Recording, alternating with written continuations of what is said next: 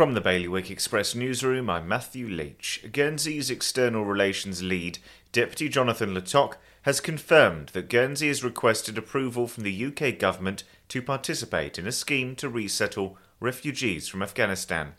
Deputy Le Tocq thinks it may be months rather than weeks before the UK responds conclusively to Guernsey's request.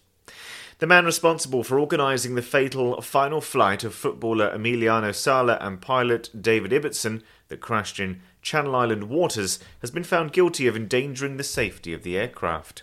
Meanwhile, Condor has confirmed that sailings to France will move to Cherbourg in January and February, but the port is one of 6 being threatened with disruption if the fishing crisis continues. The French government says retaliatory measures will be imposed at the port from Tuesday if it does not receive all the fishing licences it maintains its fishermen are entitled to. And a jury has cleared a 42-year-old man of grave and criminal assault after a 4-day royal court trial in Jersey. For more on this and all of today's stories, you can visit bailiwickexpress.com.